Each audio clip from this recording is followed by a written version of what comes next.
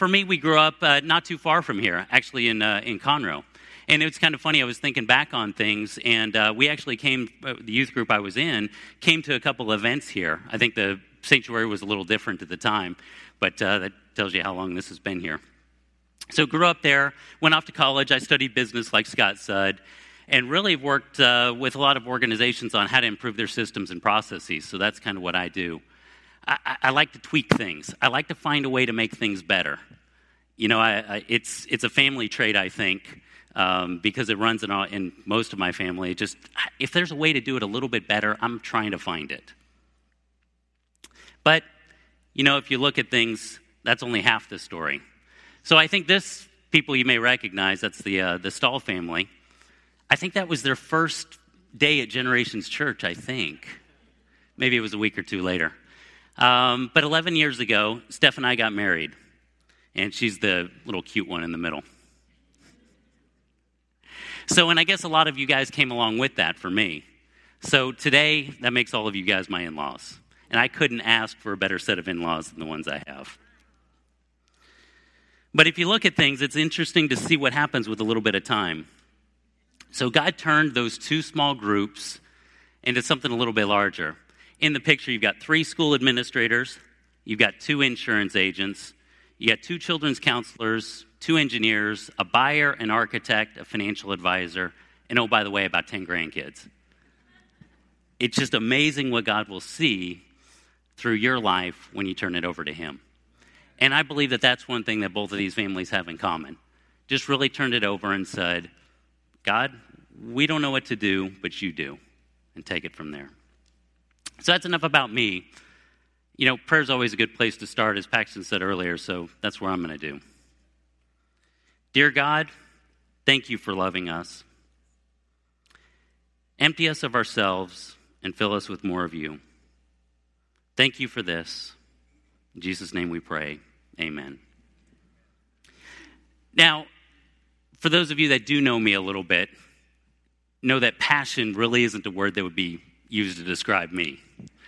I'm about as even keel as you get. But when we talk about passion, when we talk about this particular topic, it's something I can get excited about. It's something that really burns within me. Check this out.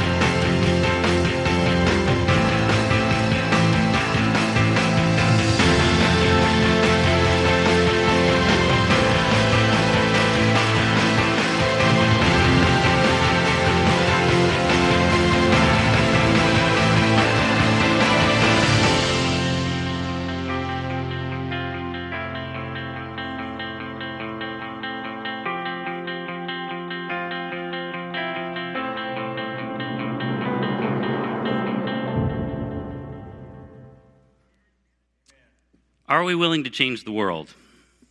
It's a funny question and has such an obvious answer. We'd all say, absolutely, I'm willing to change the world. That's what I'm all about. That's what I want to do. And if it's such an easy answer, then why haven't we done it? Why isn't the world any different around us than what it was before? What are we doing to move closer to that goal? Why haven't we seen it? I believe there are a couple of reasons. But I think first it starts with a dream. Turn to Jeremiah 29:11. We'll come back to that in a few minutes. Like I said, I think you got to start with a dream. It starts with an idea.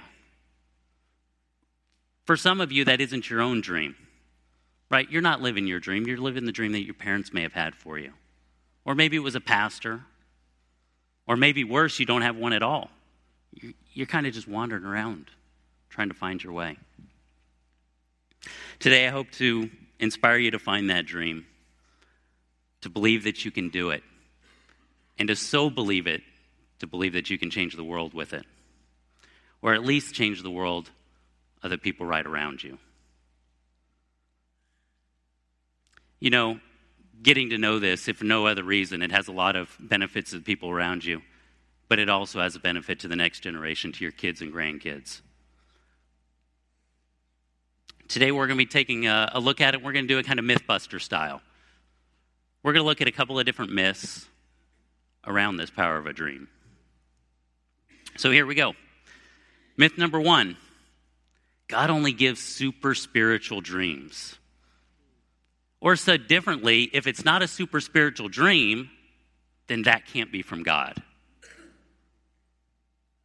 You know, sometimes we look at the super spiritual dreams and we think they have to come with a bright light, an audible voice, earthquake, something in order to tell us which way we need to go with our life. But I don't think so. I think it comes in a little different way. I think it comes in a desire, things we call a goal maybe, a gift, a nudge, a calling. Things that you just can't shake. You forget about it from time to time. You try to lose it, but it keeps coming back. And as much as you try to run from it, it seems to chase you down. It's really one of the core things that makes us human. The question really is, why was I put on earth? Why am I here in the first place? What if the dream, that dream that God placed in your heart was just for you to achieve? What would that look like? Let's look at Jeremiah. Jeremiah puts it this way. He says, "For I know the plans that I have for you, declares the Lord, plans to prosper you and not to harm you, to give you a hope and a future." You know, on the surface, this doesn't sound like such a super spiritual dream. He's talking about the plans that he's given for you. It's of hope and future. You know, if your calling is to be the next Mother Teresa, please pursue it with all you've got. Grab it and run. But for many of us, that's really not the case. And I want to tell you this morning, it's okay. It's okay. What is in your heart was given for you.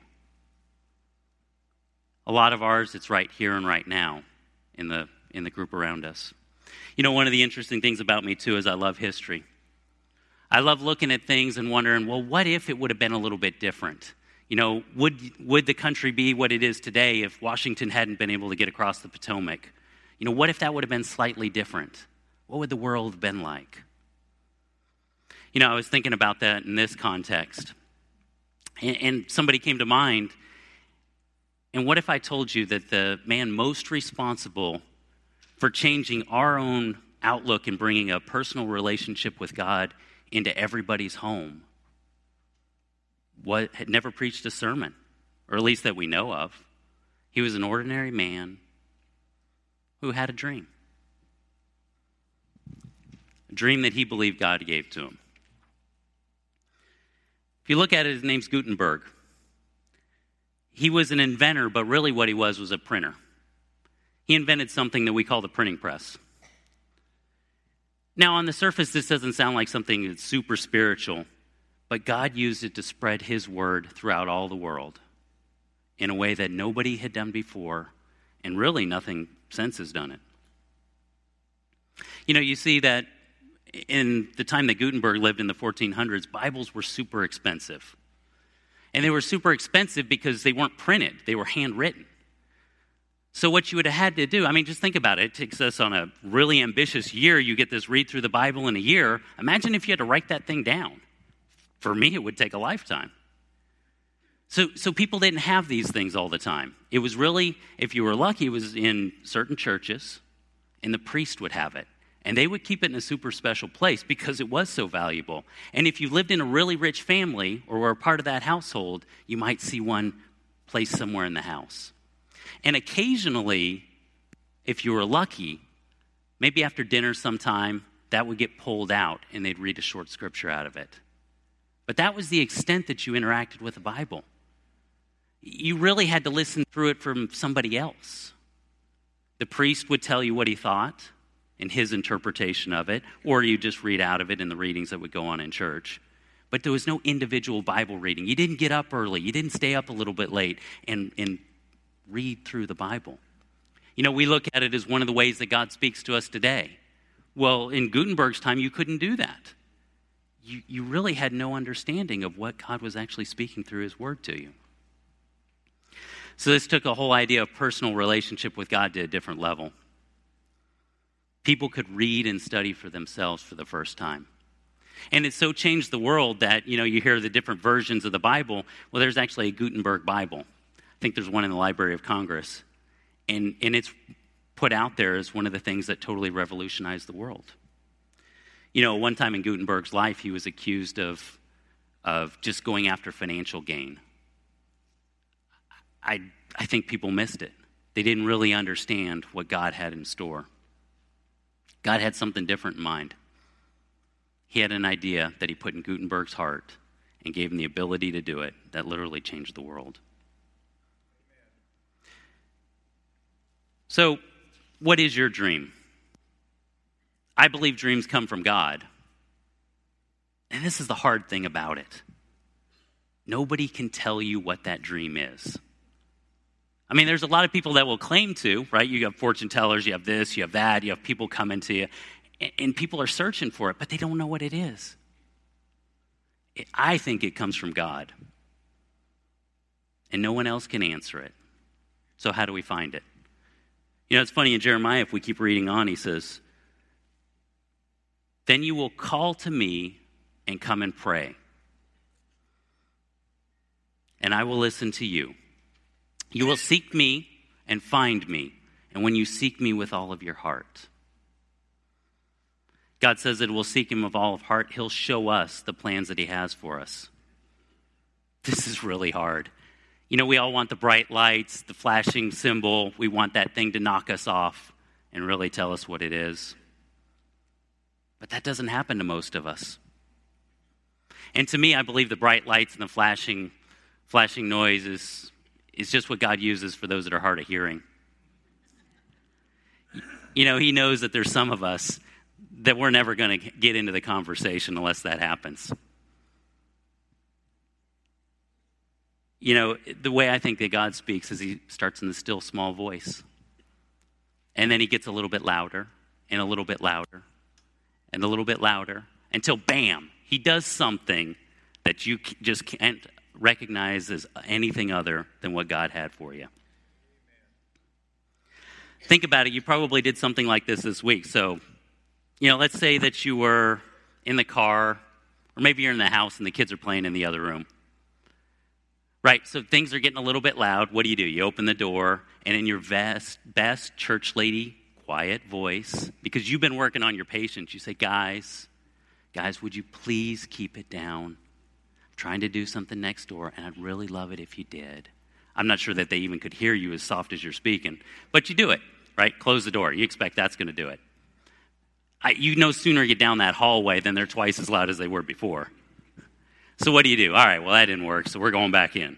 Maybe they didn't hear me this time. Guys, you probably didn't hear me, but, you know, can you keep it down? Trying to read, it'll be better.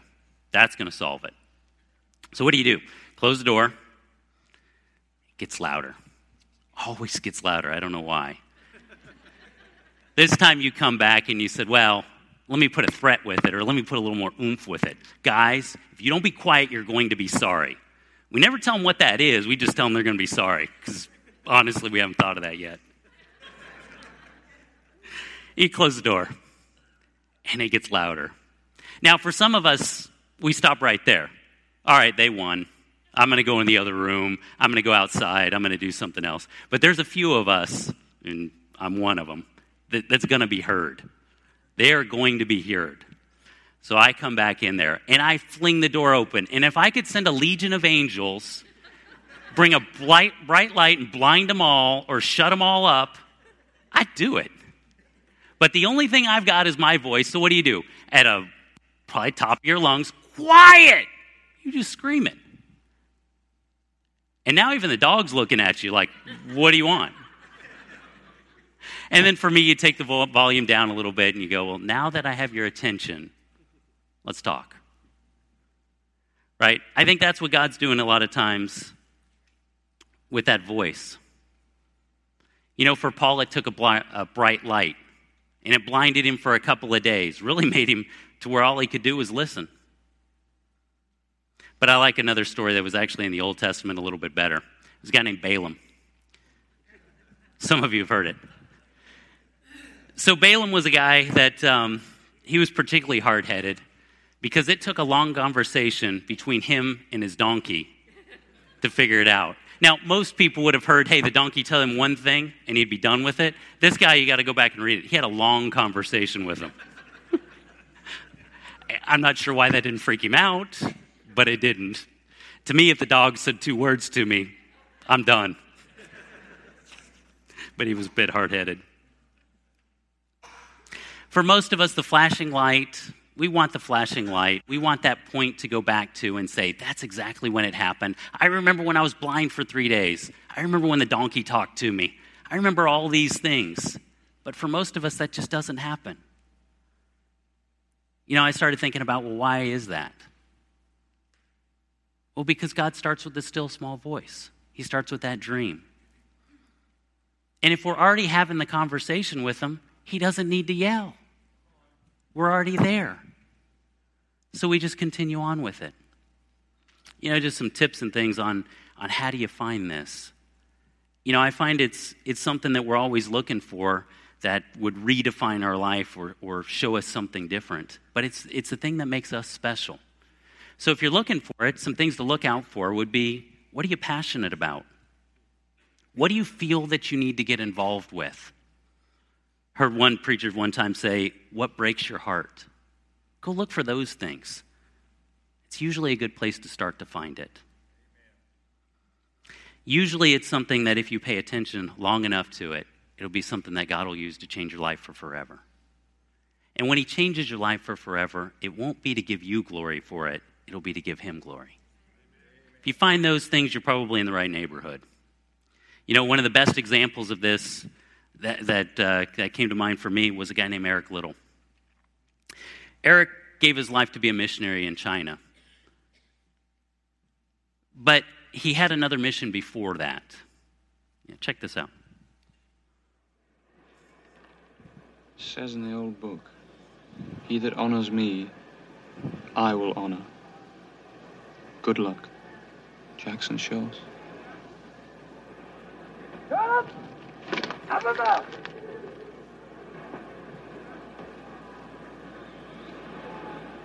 Nice!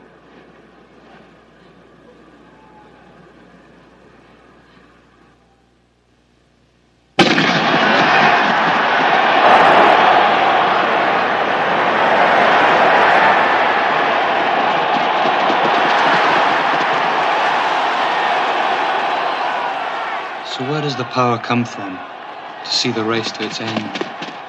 From within.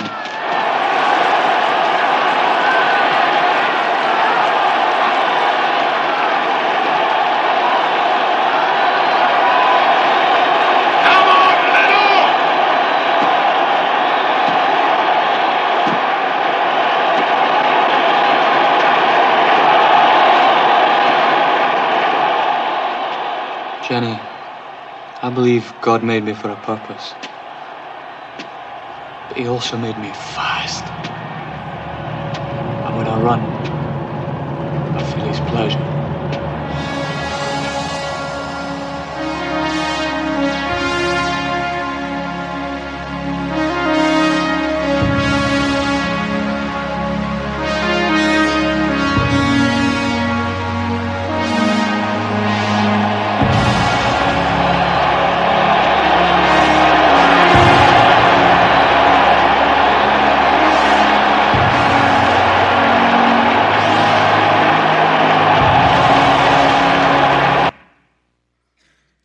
This was a clip from the movie Chariots of Fire. It won Best Picture in 1982. This was the scene with Eric winning the 400. He won the gold medal in the 1924 Olympics in Paris. And it's funny because of the event he wasn't even supposed to be in. He wasn't supposed to be there. He wasn't supposed to do well. God honored him, and look at what happened. It's a great movie because it has a lot of different pieces to it. It has the contrast of somebody following God and somebody trying to figure it out on their own. But one of the other subplots that it has in it, in the movie, is Eric's trying to convince his sister Jenny and get her to understand what God created him for. And she doesn't understand. You see, Eric was born in China to a Scottish missionary family. His brother and two sisters were both missionaries. She didn't understand how Eric's dream was more important than him becoming a missionary. But Eric understood it was a gift from God. He'd later say that when he ran, he felt God's pleasure. And if he did not run, it would have been to hold God in contempt. He understood, in his mind, he had no other choice than to do what God had called him to do. There's just no other way. Many people think that following Christ means giving up everything. I find it a little different. I look at it as following Christ as finding the thing that you were exactly created for and running with it with all of your heart to try to make it happen with God. And tell me that's not worth finding. I mean, you can just look at the pure joy on Eric's face and you get that. So it's amazing. There's nothing better than finding what God had created for you. But where does that desire come from? I believe it comes from God. And you knew it when you were a kid, but what happened? Did it get buried in life? Did you find it along the way? Maybe not. For some of us, you knew what it was, but you lost it. For others of us, you know exactly what it is, and you're running from it. Imagine if you took the effort that you spend daily running from that thing that you're called to do and put it towards doing it. What would the world look like around you? You know, if you just look at it, what has God placed you here to do? I want you to think about that. There's probably something coming to mind for you. Hold on to that for a few minutes. So sometimes you find this goal, you find this idea, and it starts with a small step. And he shows you the next step and the next step, and you go, hey, I got this. But eventually it gets big. Now, for some of you, it also worked the other way, that you saw the end pretty quickly and said, hey, I can't take that first step because that's a pretty big one. But eventually it gets so big that you look at it and say, I can't do that. I can't do that on my own. It's too hard. Turn to Philippians 4:13. This has always been my favorite scripture verse since as far back as I can remember it. As a kid, I loved it. And if you can teach one thing to your kids after you teach them salvation, teach them this. And the best way for them to learn something is for you to get it and teach it by your example. It's pretty simple. It just says, I can do all things through Christ who strengthens me. That's it. I can do all things. Again, what would the world look like if we actually believed this? You believe it for your kids, right? When they're young, you're telling them, hey, you can do anything. You can be that. Whatever you want to be, whatever you want to do. We don't believe it for ourselves. You know, for me, it's like looking at it this way and saying, God, you know me inside and out. You created me. But I can't. But I know myself better. I know that I can't do that. I know what I'm made of, and it's not that. You know, God, thanks, but no thanks. I can't make it. You know, this is where it's important to have others in our life. Other people can see things in you that you can't see. They can see the gifts that God's given you, and they can see the world a little bit different than you can. And you can do that for others too.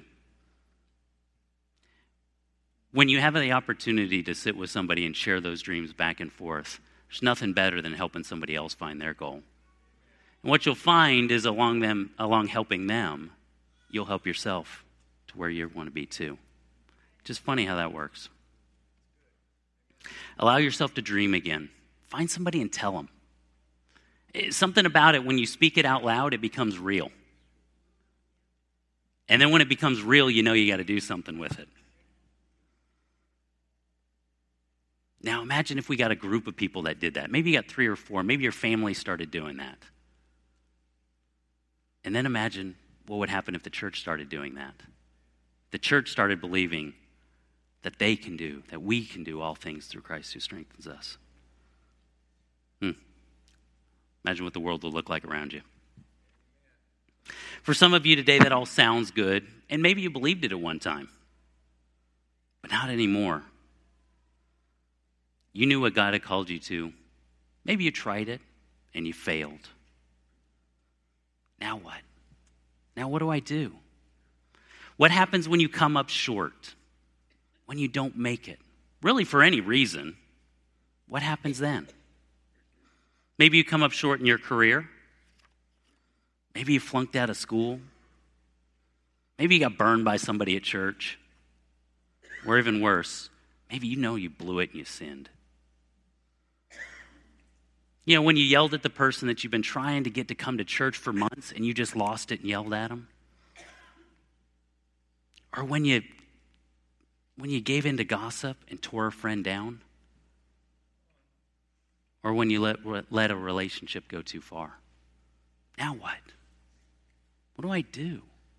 It's been my experience that when that happens, that's the absolute least likely point that I believe I can do anything for God. When that happens to me, I just feel like total failure. I say, God, how can you expect to do what you've called me to do? I can't even get this right. You're wanting me to run and I can't walk. Let's take the biggest one first. Let's talk about sin. So let's say you've been trucking along, things are going well, you know what that dream is, you know what that goal is, you're on track.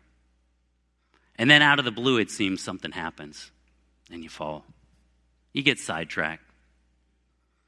You feel like you just set yourself back spiritually 2 generations. And at times for me, I'm wondering, God, if I'm going to do that, why'd you even save me? I just can't get over this. I want to give you some hope today.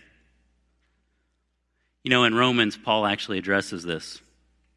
He says that all have sinned. All have sinned. For me, this is very reassuring. He's basically saying, get over it. Just get over it. Confess your sin. You know, the scriptures tell us to confess our sin, to ask for forgiveness, to get whatever it is out of our life that's caused it, and to move on. You don't get a red badge of courage. You're not a lost cause. It doesn't make you special. What God put in your heart, that's what makes you special. This is just a hurdle, just something you're going to get over. There's too much work to be done for you to carry around this burden. I am convinced that if we stop carrying around the luggage of our past regrets that we've been forgiven for, then we'd start seeing all the missed opportunities to help others.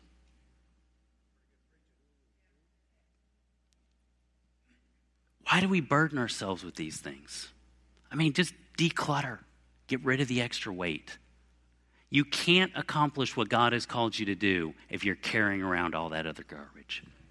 You just can't. Why are you making it harder on yourself? You know, if I'm looking for examples of this, one of the greatest examples to me is pretty obvious. It's actually King David. So if you look at it, he was in the Old Testament. And his life, it seems to repeat itself. It's, you know, one great vision followed by a mistake, followed by repentance, followed by redemption, followed by another mistake. But the one thing he doesn't seem to do is he doesn't seem to carry that baggage.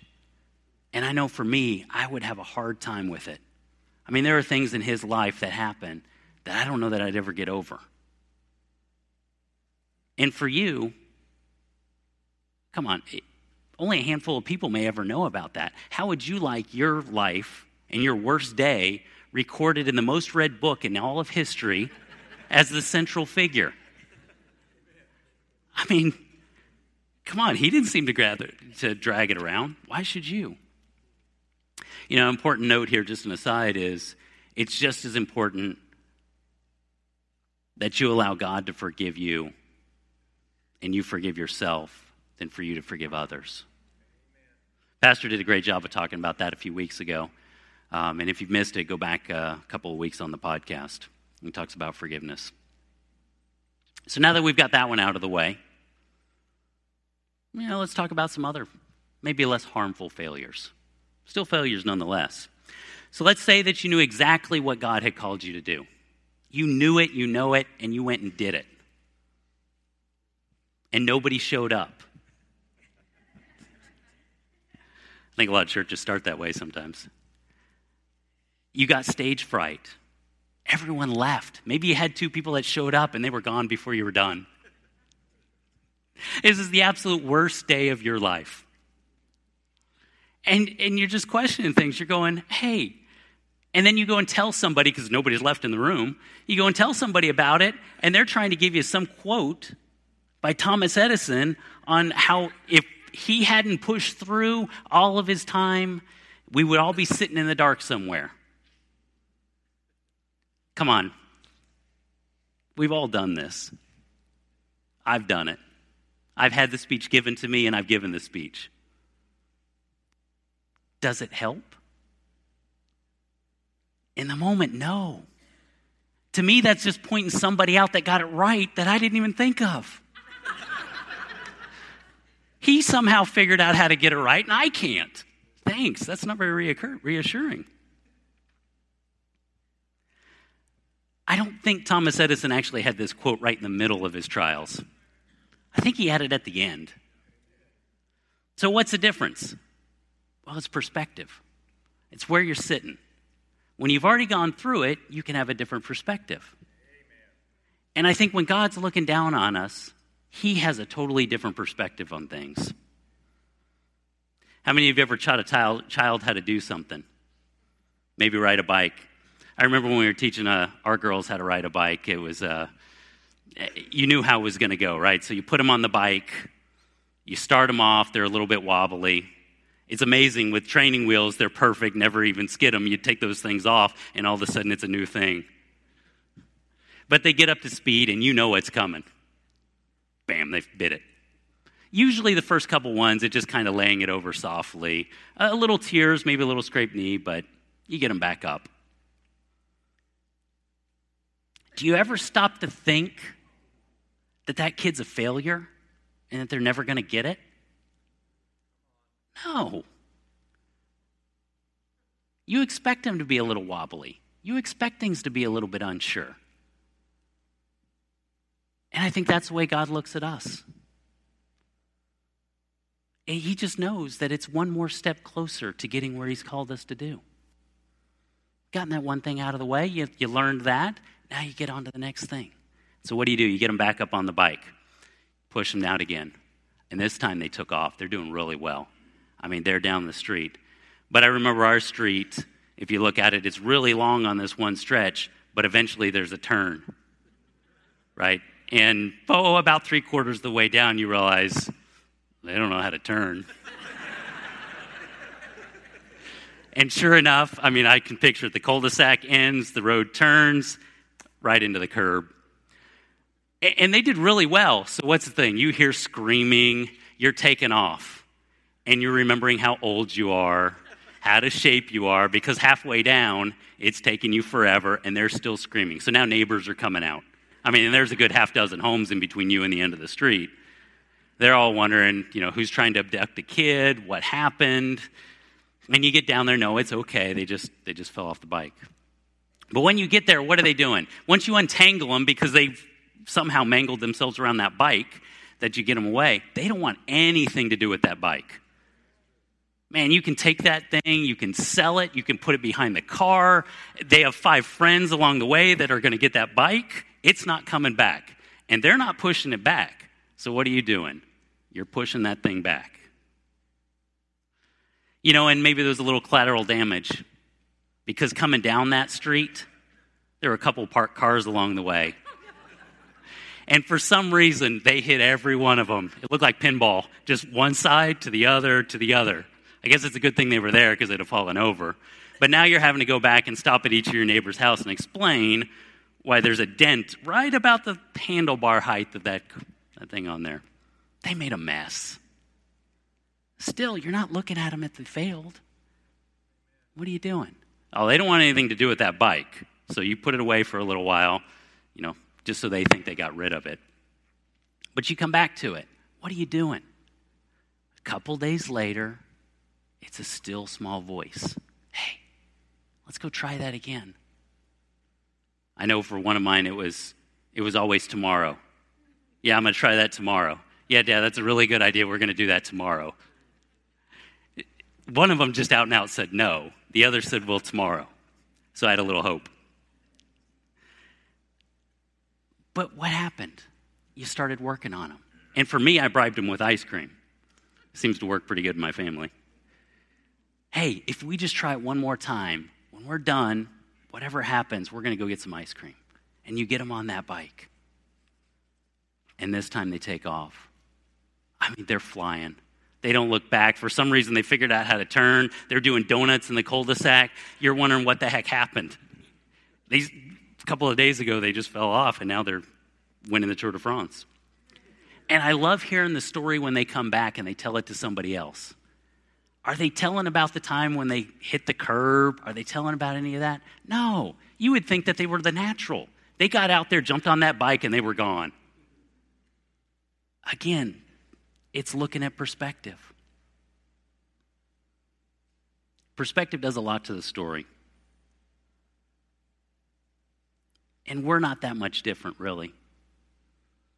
You know, if you start to look at things, we're the same way. And I believe if we could look at ourselves a little bit different, maybe look at the way God looks at us. He loves us. He wants to do amazing things with our life if we'll just work with him on it. If we'll just listen to that still small voice. It'd be amazing that what can happen. When I asked the prayer partners to come up,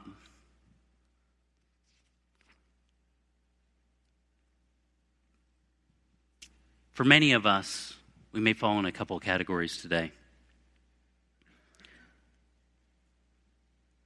You may not know what God has for your life. You may not have a dream. You may not have a desire. But this morning you might be looking at it and saying, hey, you mean I can do this with God? It'd be amazing. Or maybe you knew what it was, but it's too big. It's way too big. And I can't do it on my own.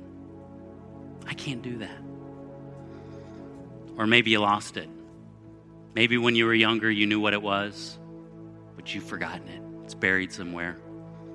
You try not to bring it up. You know, we have a saying around here that no one walks alone. It's amazing. If any of these describe you this morning, talk to somebody. Find a friend. You know, Scott was talking about home lives. It's a great place to start that. You meet some people, you talk to them, you share your story, you hear theirs. People encourage each other every week on how to be different than when they came. You know, the people up here, they'd love to pray with you as well. They'd love to talk with you and pray with you. If there's anything that you need, please come up and pray. You know, it's another thing we hear around here all the time. It's things are never the same when we pray. Don't leave the same way you came. Find somebody to talk to. Let's pray. God, you've given us our own special way to change the world around us. Help us to find what you have in store for us. Help us to seek you with everything we have. In your name we pray. Amen. Amen. Thanks, guys.